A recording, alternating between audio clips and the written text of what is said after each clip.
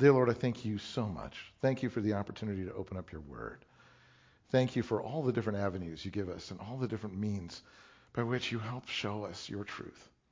And I pray right now that you fill us with your Spirit. Open our hearts up to you even as we open your word up to us. In Jesus' name, amen. All right, brothers and sisters, we are halfway through the book of Ephesians. That was kind of a, if we're going to clap, clap. If you're not going to clap, don't clap. But we're halfway through the book of Ephesians. There you go. There you go. It's a book full of rich and deep teachings that have the power to transform our lives. One of the central themes of Ephesians is this idea of unity. Paul emphasizes that in Christ we're all one body, united in love and purpose. He writes, there is one body, one Spirit, just as you were called to one hope when you were called, one Lord, one faith, one baptism, one God and Father of all, who is over all and through all and in all. This unity isn't just a nice idea, it's the very heart of God's plan for his people. Paul urges us to make every effort to keep the unity of the Spirit through the bond of peace. This means that we must actively work to maintain and strengthen our relationships with one another. We can't just simply sit back and wait for unity to happen. You have to pursue it with intentionality and effort. What does that look like in practice? Paul gives us some practical guidance. He tells us to be completely humble and gentle, to be patient, bearing with one another in love. Notice that Paul doesn't say be humble and patient or be humble and gentle. He says to be completely humble and gentle. You have to be willing to put aside our pride and our ego to truly submit to one another. You have to be patient and willing to bear with each other's faults and weaknesses. That's not easy. I mean, it requires a lot of hard work and sacrifice, but the reward is great. When we're truly united in Christ, we become a powerful force for good in this world. Become a living testimony to the love and power of God. So today, let's truly commit ourselves to the pursuit of unity. Let's humble ourselves before one another. Let's work to strengthen our relationships with one another. Let's trust in the power of Christ to bring us together as one body, united in love and purpose. God bless you all.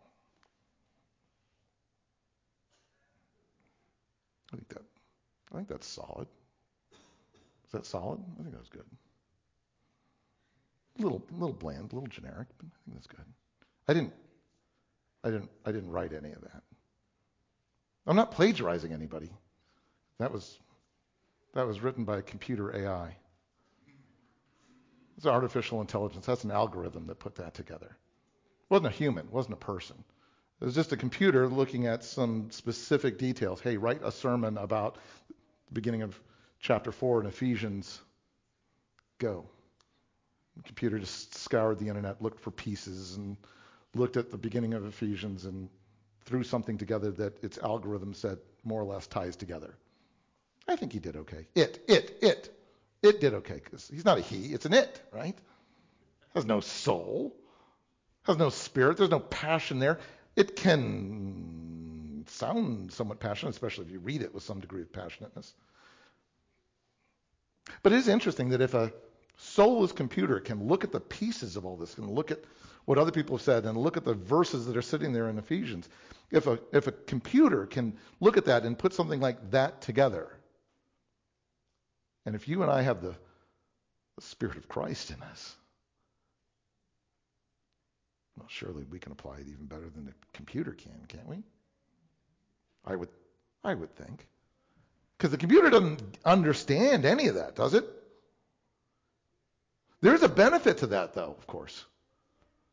There's benefits to being completely detached and not even understand the puzzle pieces you're looking at. Computer doesn't trip over ego. Computer doesn't stutter step because it's afraid of what this might imply about how it has to live. The computer just goes, this is what Paul said. So this is what I'm saying. If you haven't already done so, if you would turn with me to your Bibles to Ephesians chapter 4. Let's pick up where we left off. Let's look at what Paul says and then say that. But let's do that not just because we have pieces sitting in front of us and slap it down like you're playing gin with Bible verses. Sermon. Instead, let's let the Word of God permeate us and change us. Let's let it work in us. Because Paul says, as a prisoner for the Lord then, because that's what he's been getting to this whole time, right? He's been trying to get here for weeks. He's been trying to do this. Ephesians 3:1, I, Paul, the prisoner of Christ Jesus, for the sake of you Gentiles. I was starting to make a point 3 weeks ago. And I got egregiously interrupted by myself. I interrupted me so I couldn't make my point. It was just so exciting. I got so excited by the fact this badly hidden mystery that God loves the Gentiles. Did you know that? I didn't know that. It was just hidden in multiple verses throughout the Old Testament. It's all over the place. Paul's like, yeah, but God loved the Gentiles. By the way, that would be you and me, right? Us. God loves us and wants to show us this absolute grace, this unmerited favor. He's willing to die to bring us home to be with his family. Paul's like, I just got so excited I lost my place. I just went off on this. But chapter 3 is this parenthetical tangent off of the point. But if you think chapter 3 does link chapter 2's idea that, hey, you Gentiles have been brought near and the two have been made one. And in chapter 4 he says, so live at peace with one another. It just flows, doesn't it? He reached out to all of us, to you Jews, to you Gentiles. He reached out to all of us, brought us all together to be one. So why don't we live at peace with one another? Makes total sense. Chapter 3 just kind of expands on that a little bit, but that's the point he's getting at. So he says, as a prisoner for the Lord, not a prisoner of Rome. Yes, I'm currently shackled to a Roman guard. Hey, Claudius. Hi. But I'm actually a prisoner for Christ.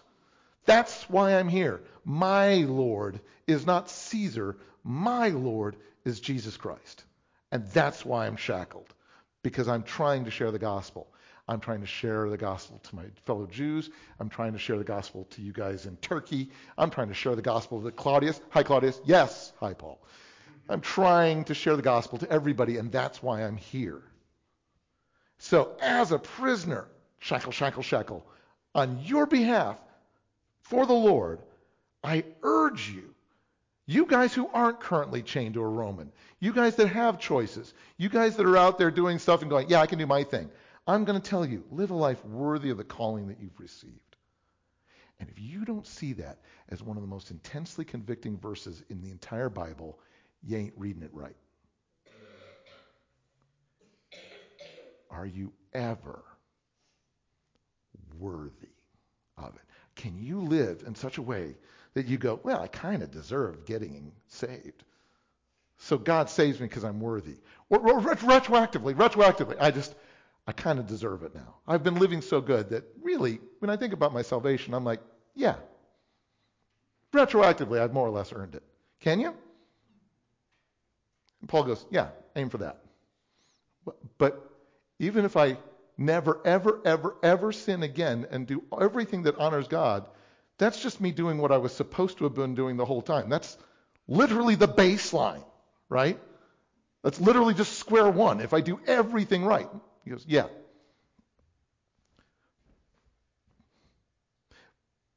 But I want you to aim for living that life that's worthy of the calling that you've received. That calling to become parts of God's family. Live in such a way that your life accurately reflects to everybody what it means to be a Christian. Does it? That phone call this week where you called somebody and you're like, I am so sick of these jerks that are... And Jesus went, that is exactly what I meant. Was that to a Christian teaching them how to react to conflict? Or is that phone call to a non-Christian teaching them how a Christian reacts to conflict?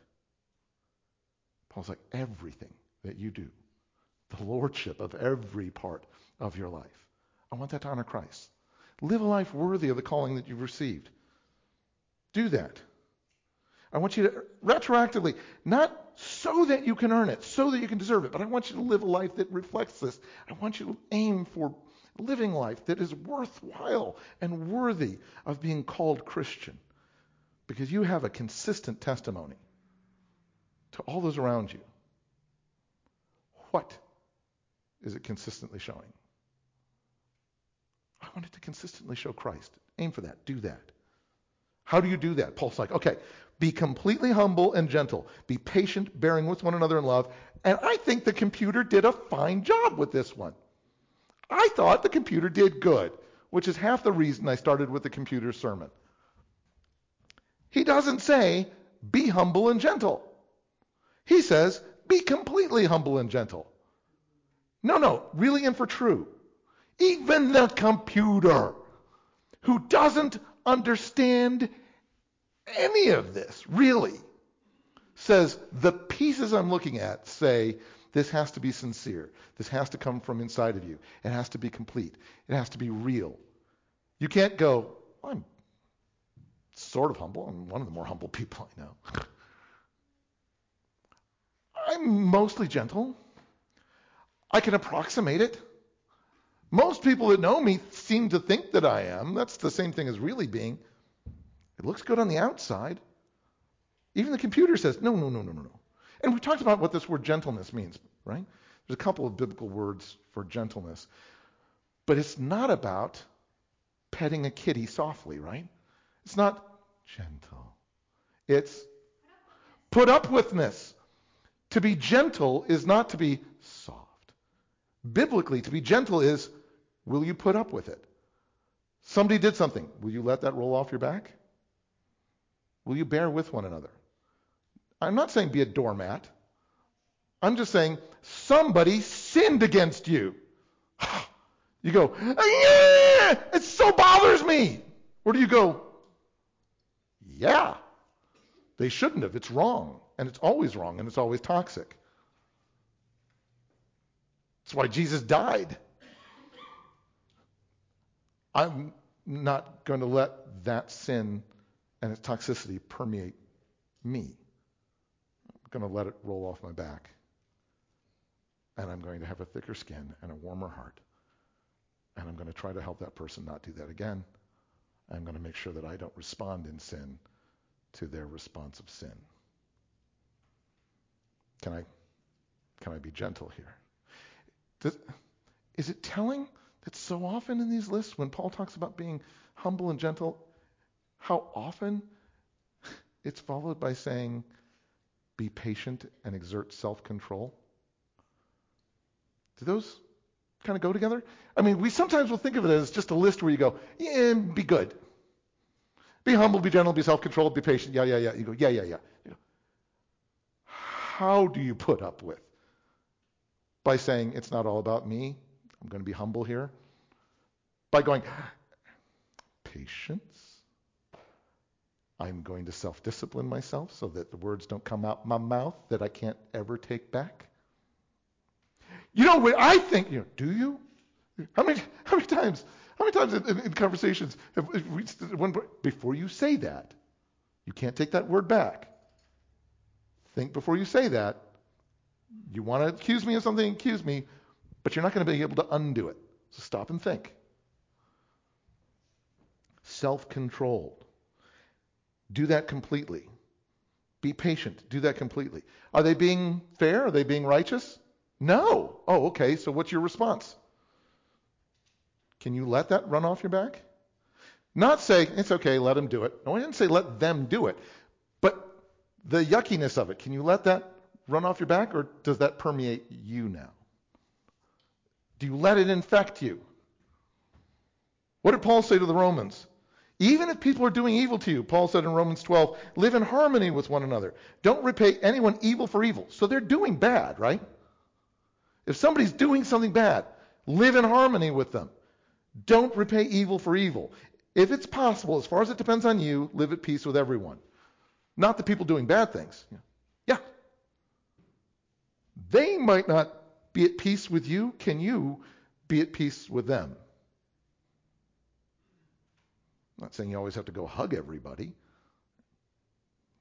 But as far as it's up to you, can you say, I'm letting the toxicity of this run off my back, and I want to love you well. I want to love you well.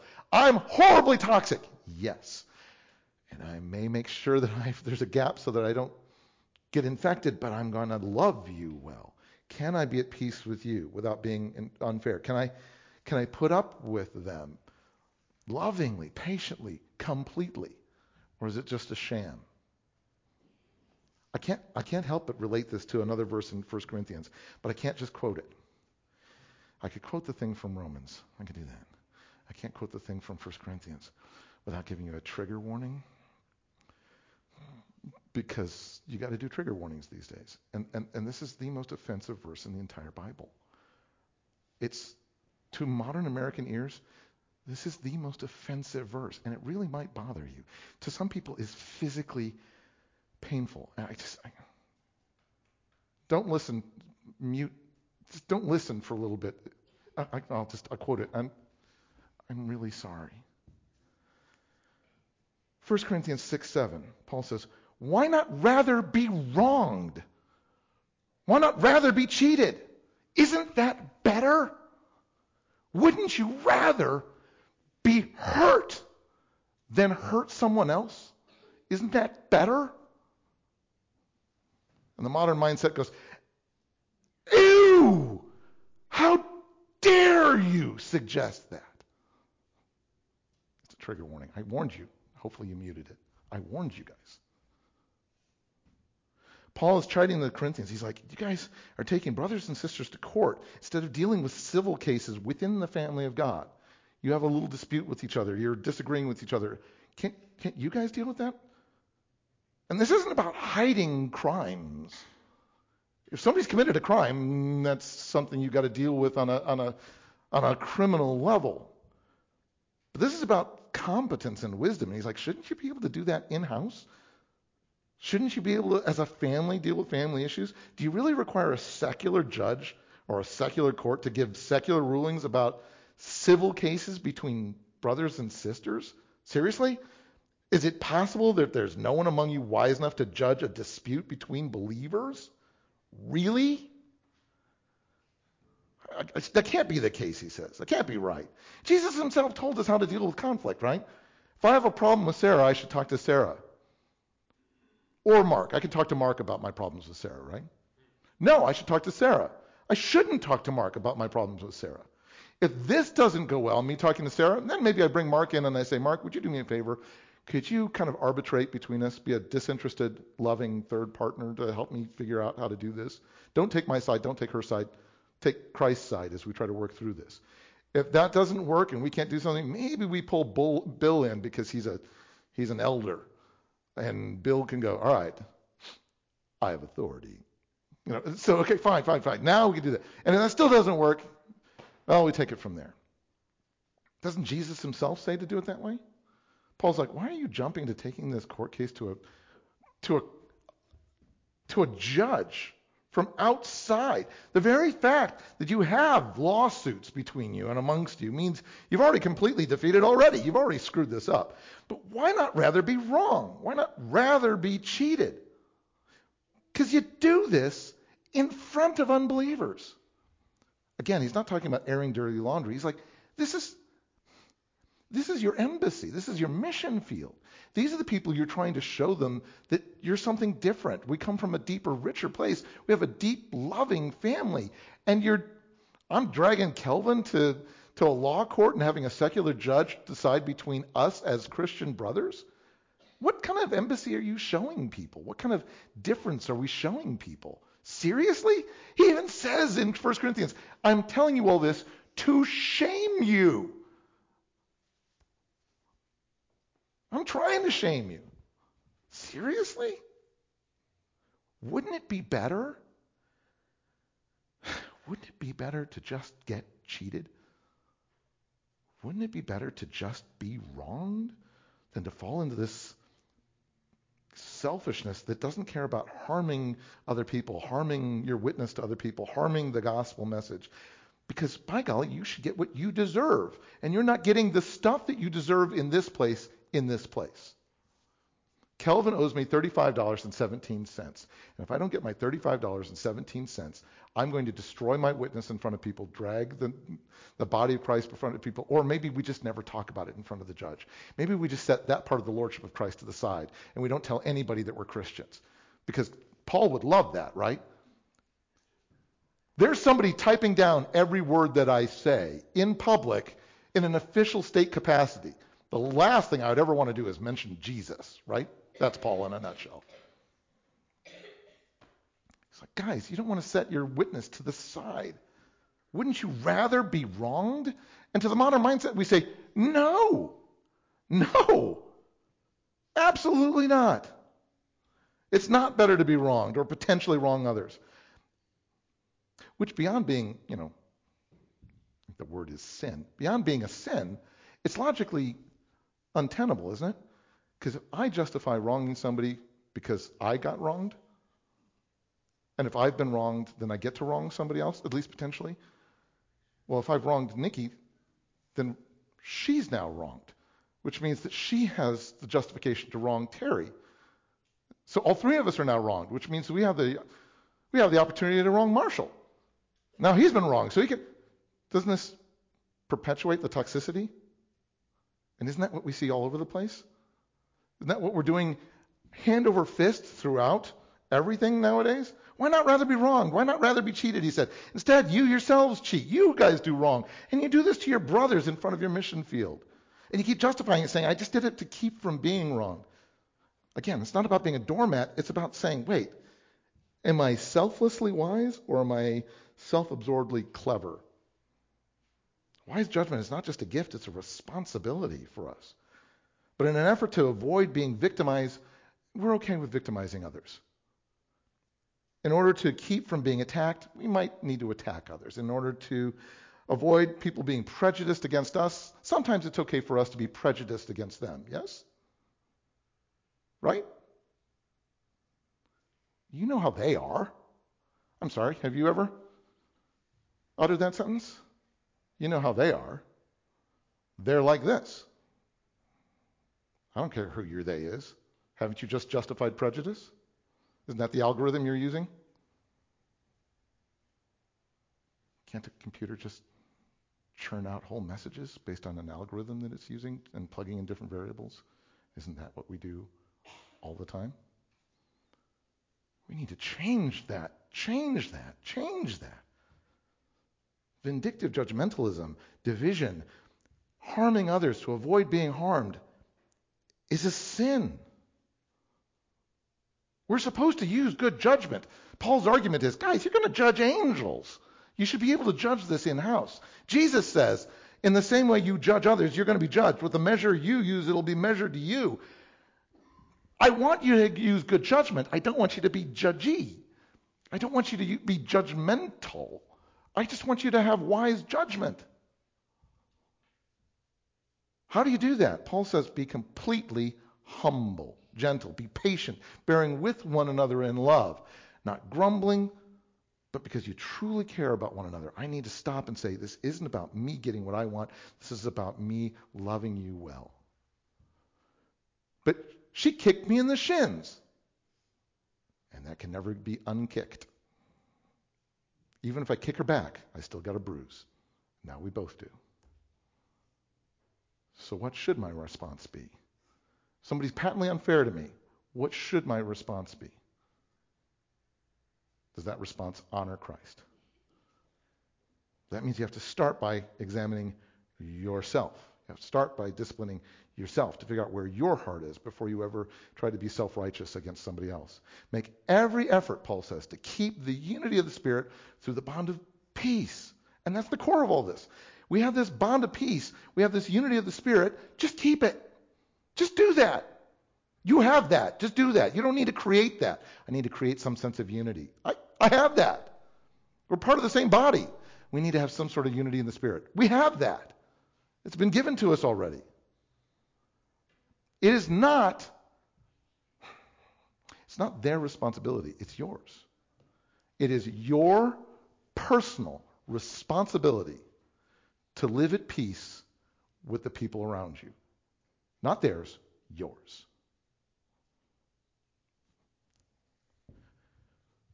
But don't sweat it because I just told them the same thing. But if everybody runs on the assumption, it's my responsibility, and if I think that and Wendy thinks that, then both of us think it's our own responsibility to be healthy. Hint, that makes our relationship a little healthier, doesn't it? As long as I go, it's your responsibility to... Now, I've made the kind of division Paul's talking about not doing.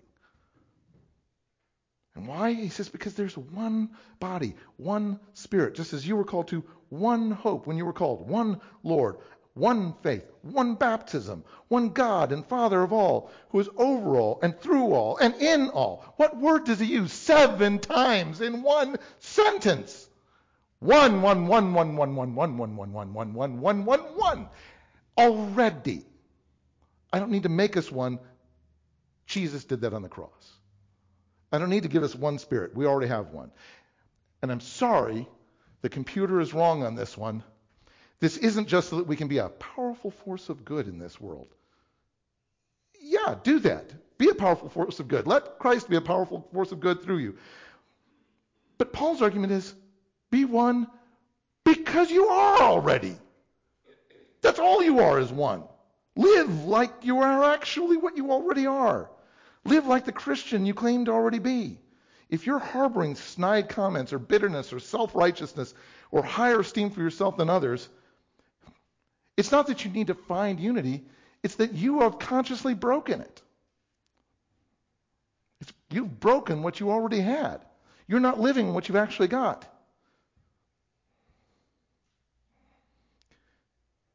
You're removing yourself from that unity, or you're trying to, in point of practice, rip them from that unity that Christ died on the cross to give all of us.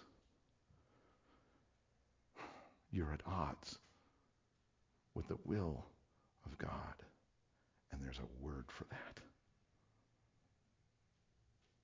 I don't want to sin. I don't want to do that. Paul doesn't want us to sin. And he's writing a letter to churches. He's not writing a letter to non-Christians. He's writing a letter to Christians saying, stop doing this. Work on not doing this. I'm talking to people I love, people I think have the Spirit of Christ in them, the Spirit that makes us one. Don't do what is so easy for us to do. Because it's not like any of us is better than other people are, essentially. He says, to each one of us, grace has been given as Christ apportioned it. He knows what he's doing. It's not like, well, of course, Mark's a deacon, so of course he has more. No. It's not that some of us are more important, some of us are better. It's just that some of us are bricks, some of us are beams, some of us are windows. Because you need all those materials to build a house, right? It's just different people, different gifts. Help me out here. Which is more important to the security of your house?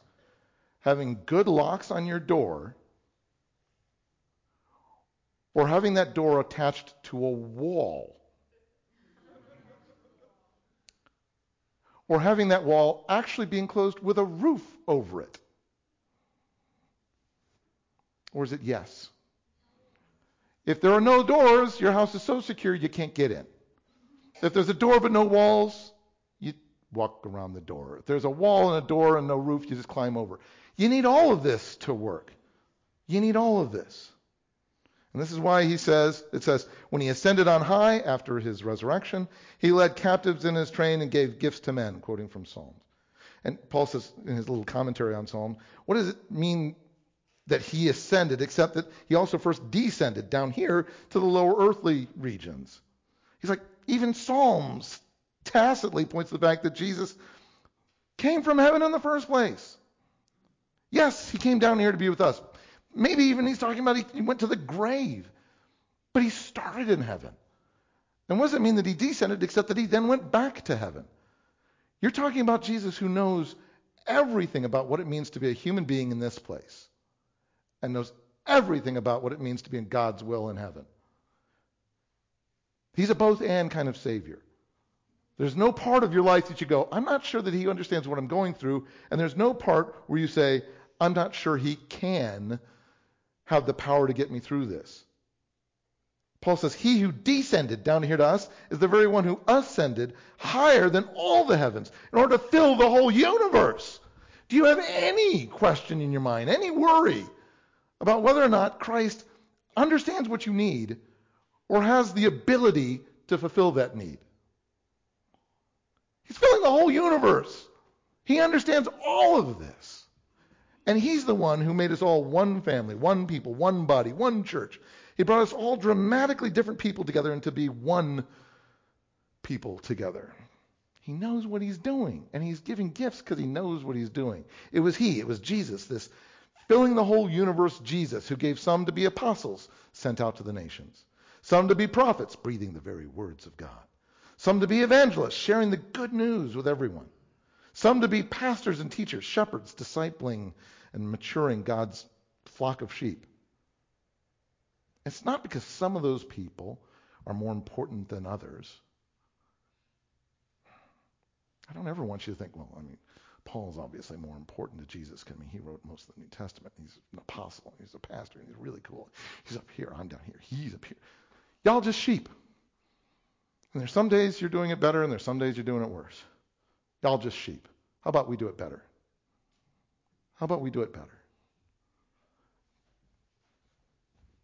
But God says, I'm going to grow all of you together in different ways, different ones being gifted in different ways. All of those roles that he lists here are crucial. A roof doesn't work if there's no wall holding it up. A wall doesn't do any good if there's no roof keeping people out. I get it. But they're all important. It's not that some of them are more important than others. Some people are more important than others. That's the kind of division we want to get around. And why were these gifts given? So that some people get better honor, right? Some people have higher seats. Some people... It's to prepare God's people for works of service so that the body of Christ may be built up.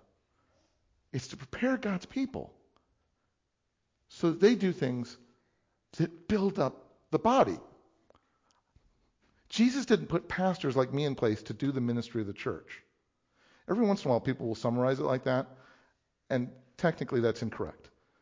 I'm not a pastor so that I can do the ministry of the church. I'm a pastor to equip all of us so that we do the ministry of the church. The moment you think, oh, the elders do the ministry, or the deacons do the ministry of the church, you're forgetting how this is supposed to work.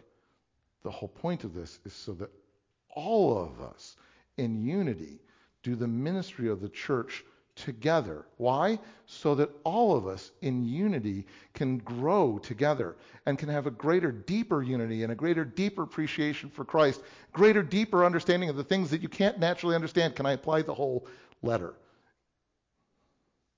All of this is so that all of us do all of it, and we do it together. To prepare God's people for works of service so that the body of Christ may be built up until we all reach unity in the faith. And not in the spirit, because technically you've already got that. Not in the family, because technically you've already got that. Nope, I just need you to actually be unified in what you're actually believing and doing. That's the part where you guys got to work on this. Till we all reach the unity in the faith and in the knowledge of the Son of God and become mature, attaining to the whole measure of the fullness of Christ, which, if I remember, includes filling the entire universe at present. Yes? The whole point of all of this is to honor Christ. And Paul is saying we do that by stepping out, all of us stepping out in ministry all the time, with all of us, in whatever levels that God is calling us to step out in together until we all become one in Christ in every way, which is the whole point. And I can't reach unity in Christ. We can't reach unity in Christ together if some of us are divisive. We can't reach unity in Christ together if some of us neglect to minister. We can't reach unity in Christ if some of us hold ourselves or our gifts or our calling apart or away or above the rest of us. So long as we put this person on a pedestal so that we don't have to be, so long as we put that person in the gutter so that we feel taller, so long as we say, well, I'm not that side of the room so that this side of the room is better, so long as we say, well, I'm not a minister, I've got a job. Kevin just works Sunday mornings. So long as we're doing that, well, we're not unified in what we're doing, are we? We're not doing what we're supposed to be. I'm just the prompter. That's all I'm doing. I'm an actor with you, but I'm just the prompter, helping all of us to do our roles together.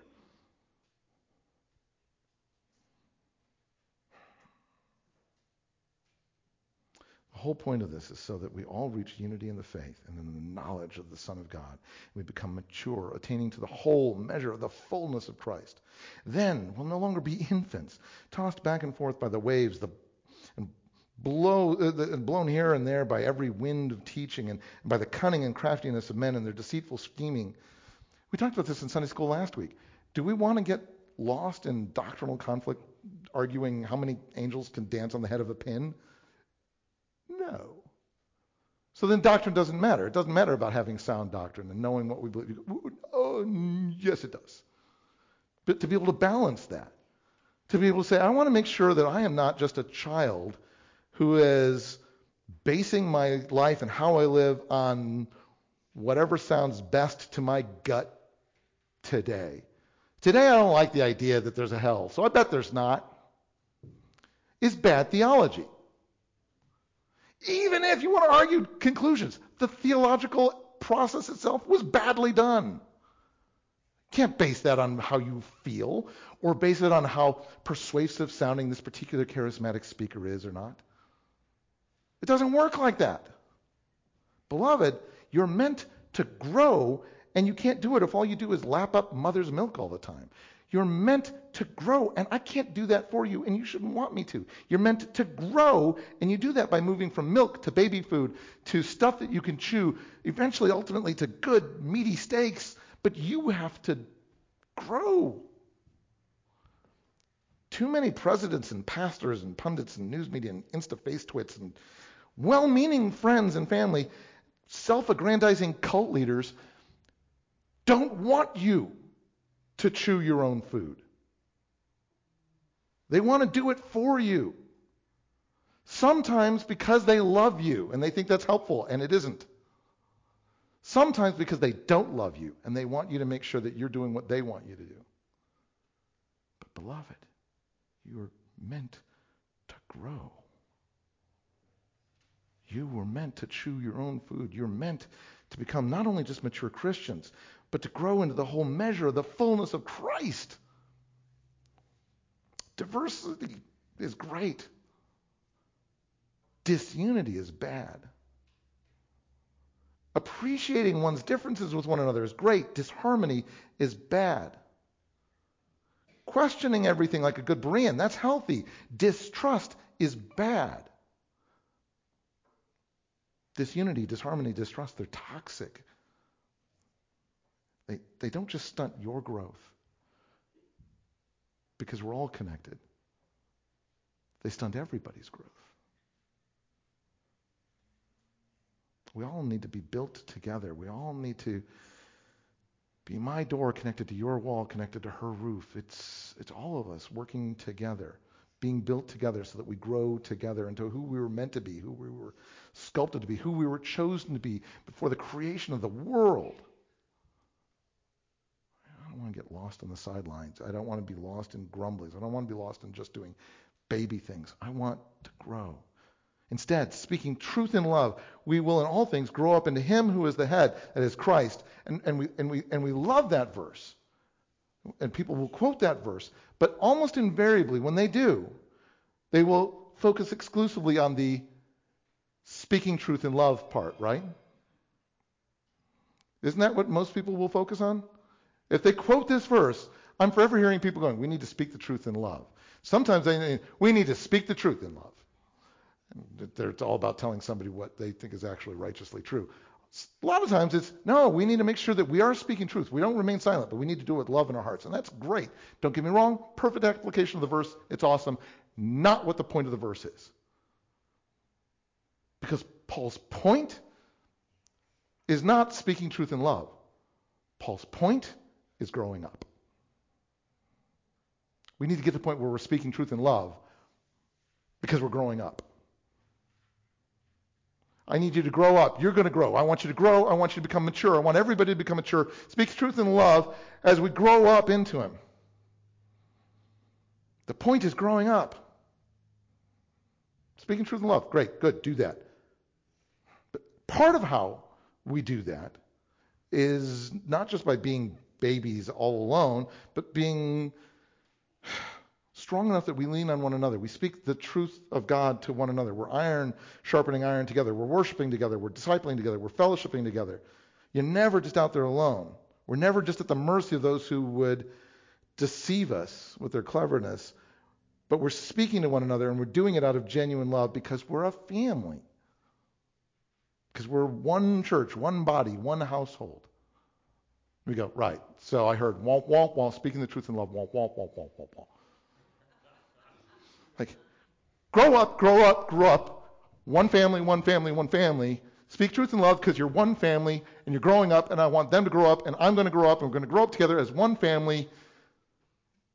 Womp, womp, womp, womp, womp, womp, speaking truth in love, womp, womp, womp, womp, womp.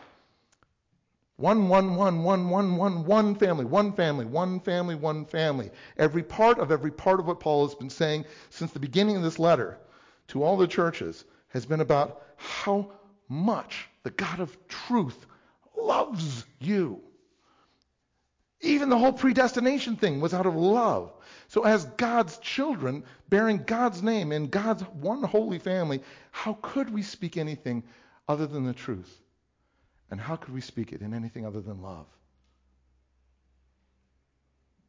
Of course we would do that.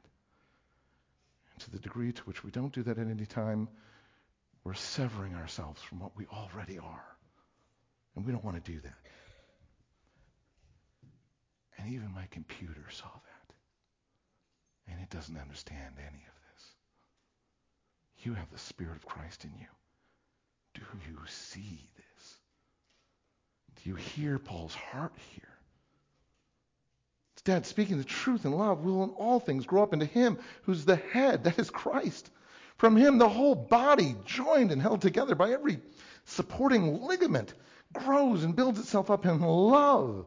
As each part does its work, I can't even get through it's like a human body thing. I can't even get through my metaphor before I go, in love. I'm lifting weights, and your muscles grow in love. No. But he's like, my metaphor is a limited metaphor. Even this has to be. You're connected to each other in love. Can I specify love more than I do? My fingers won't do a whole lot of good, no matter what I do, if I get my arm amputated. My fingers will just sit there flopping. They don't do anything. We all need to be parts of the body of Christ and actively involved and actively growing and actively supporting every other part in its growth. There are no spectators in Christ. There are ministers fulfilling their calling and ministers who aren't. And if that makes you feel guilty, I'm sorry, I'm not trying to make you feel guilty. That's just the way Paul expresses it. Y'all have to be connected to y'all. We can't sit on the sidelines. It just doesn't work like that. So I tell you this, and I insist on this in the Lord, Paul says. All of this is leading up to this. I tell you this, and I'm commanding it. I insist on this. We'll pick that up next week. We've run out of time. Point is, all of this is leading up to this application point that he makes next week. So we'll do that. In the meantime, how do we apply what we've been talking about this week? How do we sit there and go, wait, search me, oh Lord. See if there's any hidden way in me. Is there some distrust, disunity, disharmony? Is there something toxic in me that I've been harboring and saying, well, but Lord, help me not do that. Is there some growing up that I need to be doing? Is there somebody in my life that needs my help in growing up? Is there some way that I need to connect myself? Lord, help me to do this, not just correctively, but because I desire to grow. Not just because I'm like, well, I'm doing it wrong, but because I desire to be healthy. Not just because I want to be who God sculpted me to be. I want that. I want my arm, I want my hand to have blood, and I want my arm to give it blood and to take blood from. I want it to work. I want that. Lord, help me want that. Because I'm already attached. Help me attach right and well and healthily. Amen? Let's pray. Dear Lord, I thank you so much. I thank you that you love us and that you desire for us to be connected, but not just for our welfare, not just that we do good in this world, but because you bought us adoption into one family through one salvation and one sacrifice, and one day on one cross by one Savior. And there's one name under heaven by which we must be saved. Lord, it is a message that goes contrary to so much of what this world teaches us. Help us to lovingly be ambassadors of that every day in everything. In Jesus' name, amen.